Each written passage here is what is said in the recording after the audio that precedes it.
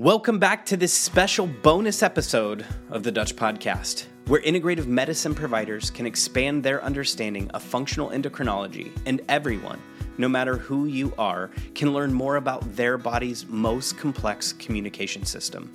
Hi, I'm Noah Reed, Vice President of Sales and Marketing for the Dutch Test. And coming up on this week's bonus episode, we introduce you to the new Dutch Test Chief Medical Officer, Dr. Jacqueline Smeaton.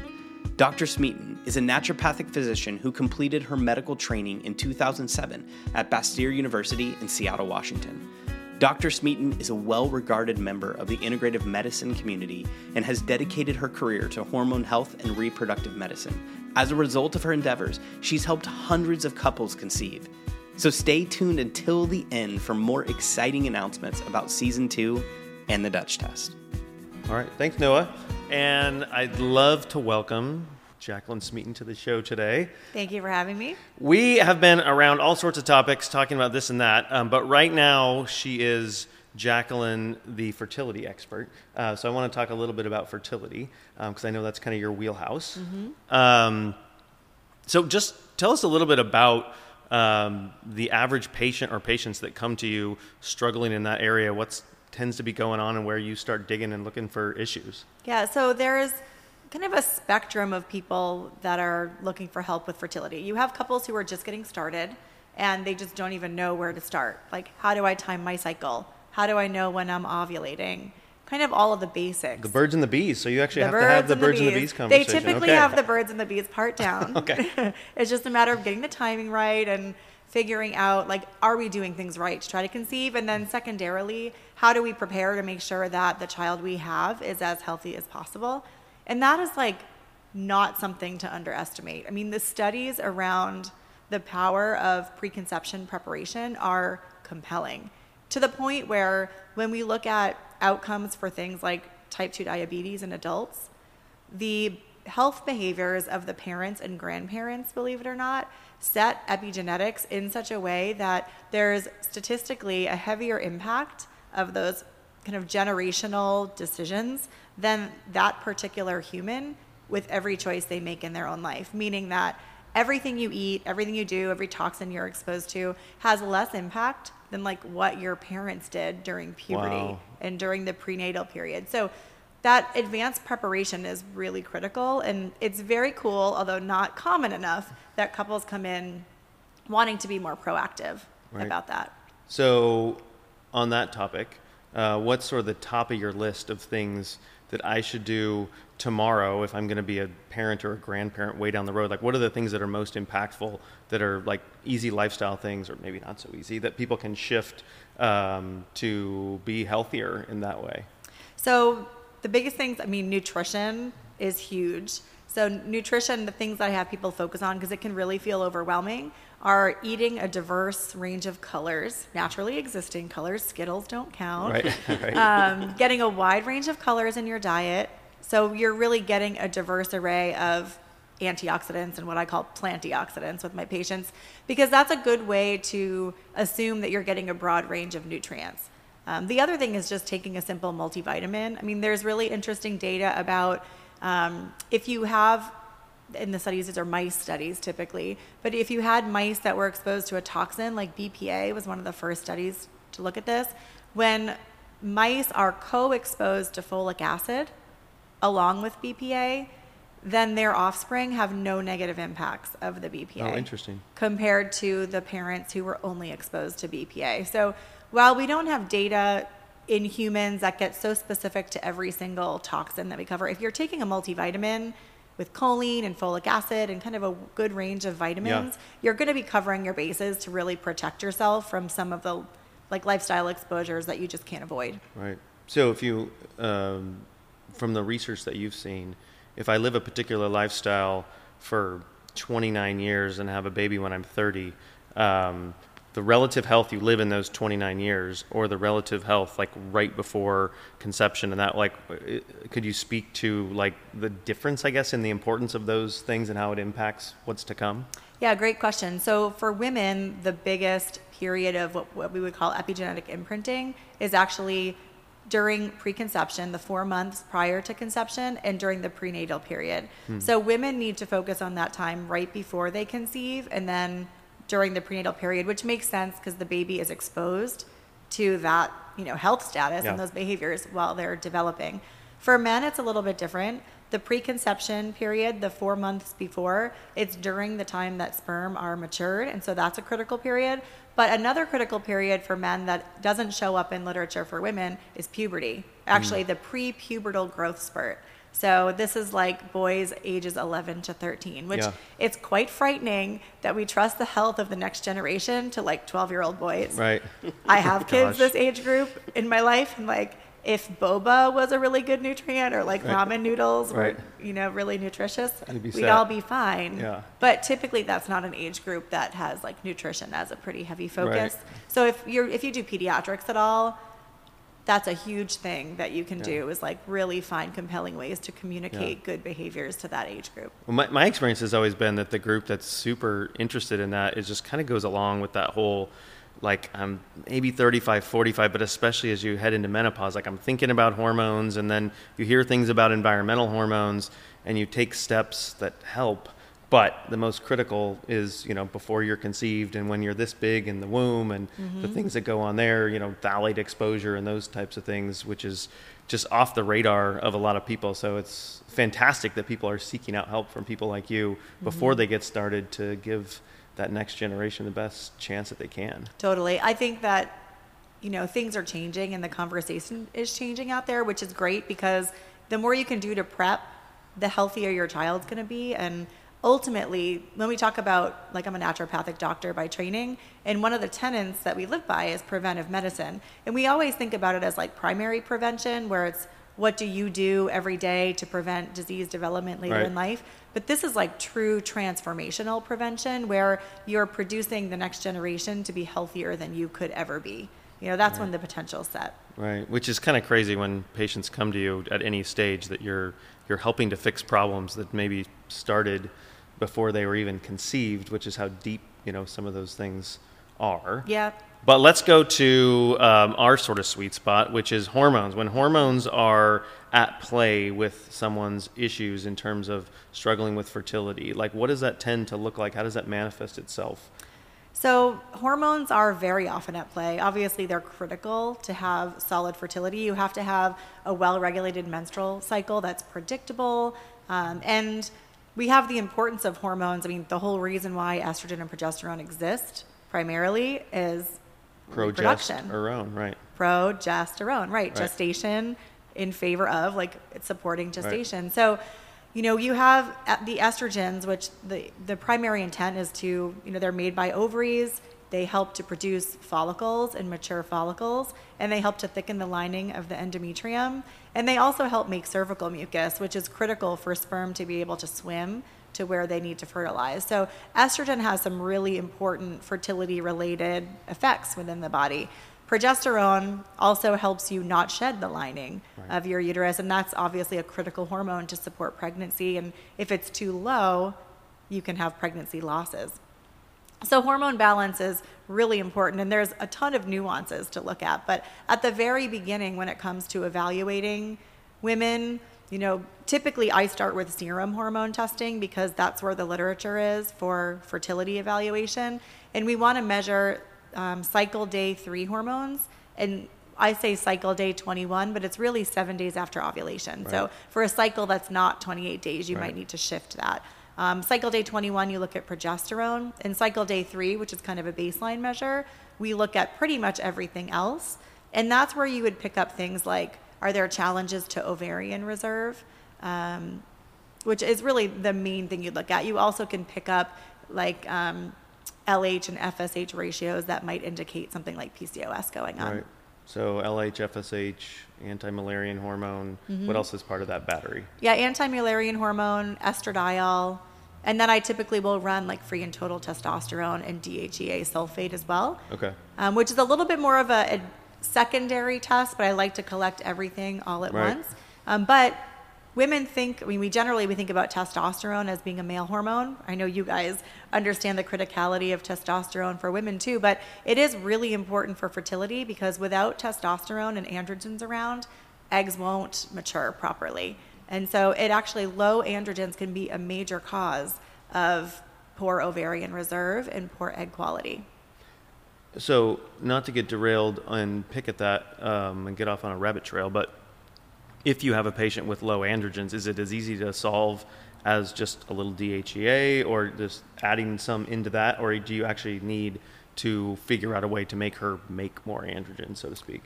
That's a great question. I mean, that depends upon the approach of the clinician. There is substantial data out there showing that testosterone replacement and DHEA replacement improve egg quality. Oh, interesting. So that's really the first line defense.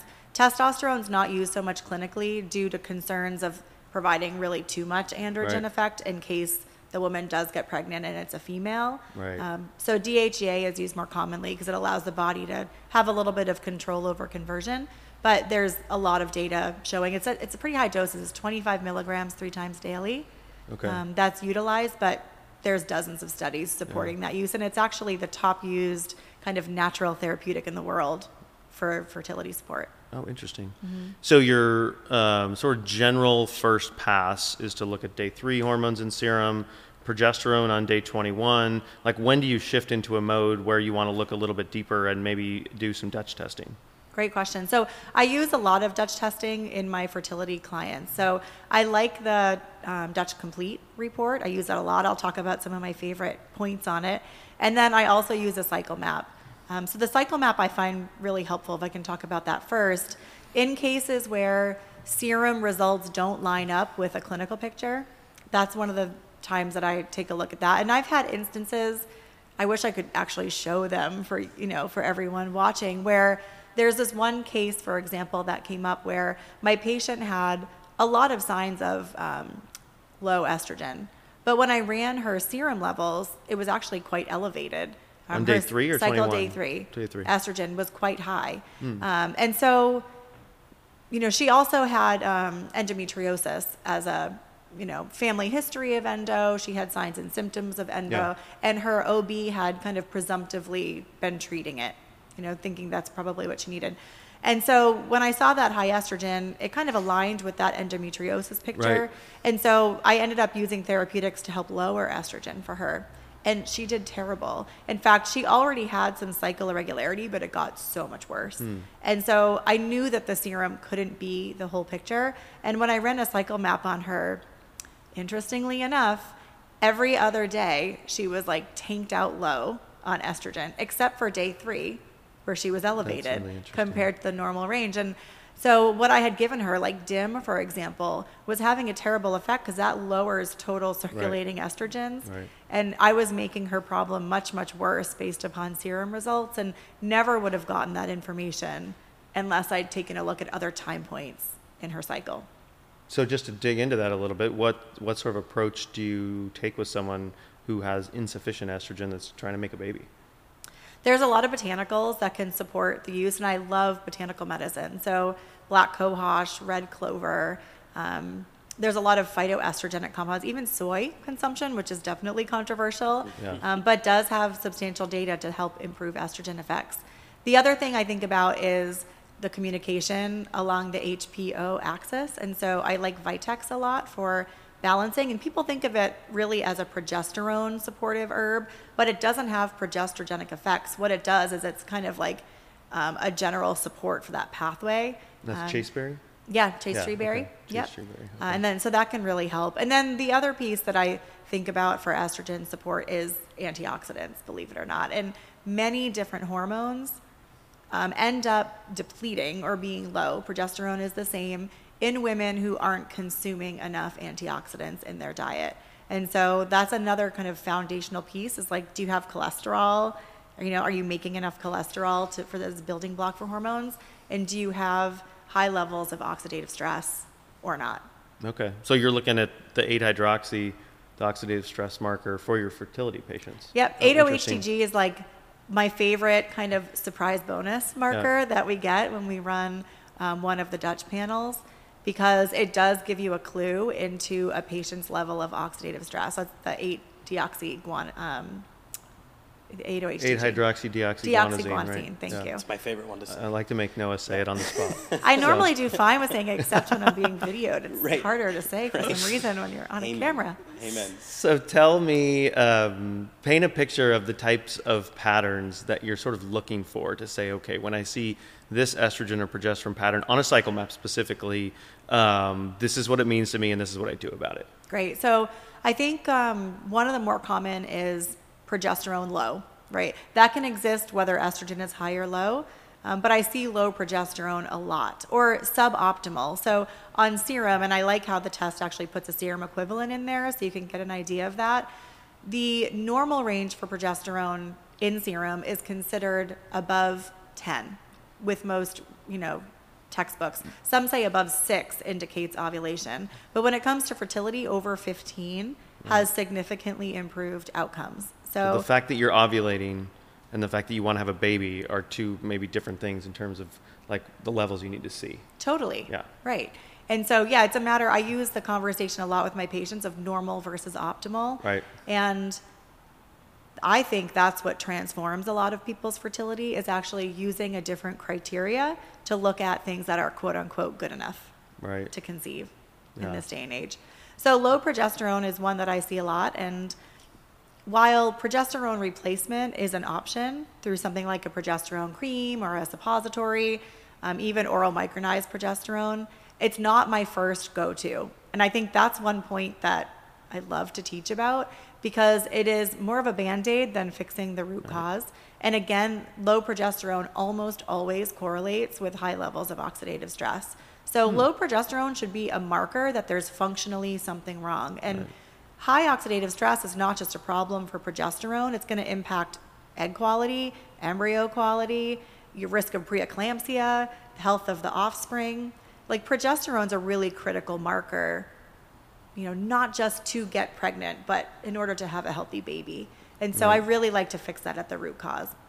Then I'm assuming a pretty different approach. If you, like, when you look at a cycle map, the thing I really like about it is sometimes you get that in-between number. So on a single day, I'm like, well, either you don't ovulate and your adrenal production of progesterone is a little higher than normal, or you're ovulating and making insufficient progesterone, but it's ambiguous in a one-day test. So when I look at a cycle map and you see the bump following, the ovulatory peak, okay, that's likely ovulation, but insufficient progesterone. So for you, how does the treatment differ in someone who's just flat out not ovulating as opposed to someone who's ovulating but making insufficient progesterone?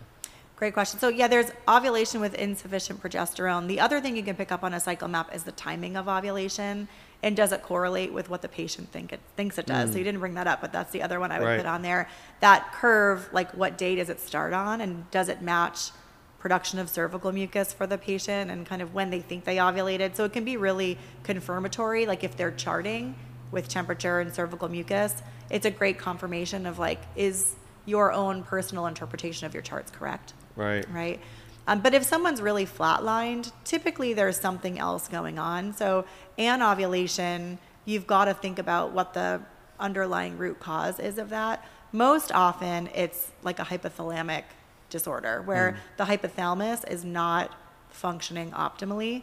And so you can pick this up with serum testing too. Like if you see anovulation, what you'd expect to see is very low LH, FSH. And we don't really measure gonadotropin releasing hormone, but if you did, you'd expect that to be low as well. So you typically see this pattern of like low estrogen, low progesterone, and then low LH and FSH. And believe it or not, even in conventional circles, do you already know the biggest cause of that? What's that? For women? Stress. Oh, interesting. Yep. So they see it in women that are under high levels of emotional stress. So they see it like in instances of war, for example. A lot of women lose their menstrual cycle or times of stress, but also biochemical stress. So women who are athletes who don't supply adequate caloric nutrition, that puts a biological stress on the body. So really any kind of stress can trigger that. And it's really interesting because I work with a lot of women who present with that presentation, but when you ask them, they don't identify as being stressed. And then you have to dig a little deeper to say, okay, maybe I need to look at their HPA axis function. Maybe they don't realize that that is off. Yeah. Or is it that they have chronic inflammation with some kind of like infection they don't know about, or that leads you down that functional medicine path to dive a little deeper. If only there was a test where you could look at the cycle map and the cortisol picture all in one test. It would be amazing. So. No, but I use a lot of adrenal evaluation and measuring cortisol to try to get to the root of that. So, and your understanding of that, because this has been, I think, a point of confusion in our industry, is that when I look at my steroid pathway, I've got cholesterol, progesterone, cortisol. So there's this story that makes sense to your brain that if I'm stressed and I'm making cortisol, I'm sort of stealing that progesterone, which would be one interpretation, as opposed to I'm stressed and the feedback from those stress markers on my brain is telling my brain, if we're being invaded, it's not time to make a baby. And so the shutdown of those systems, as opposed to the actual sort of sucking away of the cortisol because of the stress from the progesterone. Like, what is that? Pregnenolone shunt. What is the proper interpretation of, like, is stress working on the brain or is it stealing the hormone away? So from the research I've done, there's like not data to support that there is like a shunting or a shortage of pregnenolone available to build both cortisol and progesterone. That's not how things seem to work. If you want to really dive in, there's a great resource called Why Zebras Don't Get Ulcers. Have you read that book? No, I haven't. Oh my gosh. I'm familiar with it, but I am honestly going to send it to you after today. It's all about how stress hormones impact every single different aspect of health. Each chapter is a different system of the body. And Sapolsky goes into depth about the data that exists around, every cardiovascular, blood sugar, everything. But when it comes to reproduction, the story is a little bit more complex. One, there is dysregulation because, just like you have the HPO and the HPA axis, you have these HP in common, right? So dysfunction in the hypothalamus and pituitary gland can impact other areas. Just like when thyroid's affected, it affects other glandular function. Right. But there's also a tissue effect in the testes, in the ovaries, in the uterus, and the endometrium, where when there are elevated, cortisol and different adrenaline hormones, it changes receptors at the tissue site and leaves them less responsive to the brain's signaling. And so it'll actually turn down the volume at the end organ and make it less able to respond to the brain signaling. Well, that has been a lot of really good information that I'm sure both providers and patients will find really interesting and helpful, particularly if they're struggling on that front. So thanks for joining us today. Thank you for having me. Thanks again for joining us on this week's episode, and welcome Dr. Smeaton to the Dutch team. We are so excited to have you join our clinical and education team and look forward to the exciting things you'll help us create to help our providers understand the Dutch test. Go to DutchTest.com and subscribe to the Dutch Digest so that you will be in the know about when Season 2 will be launched. We have some really big things that will be happening in the next few months, and you won't want to miss out. Dr. Smeaton will be joining us as the host of the Dutch podcast in Season 2, and we're already starting production and can't wait to bring you more hormone and testing insights in the near future. Until next time.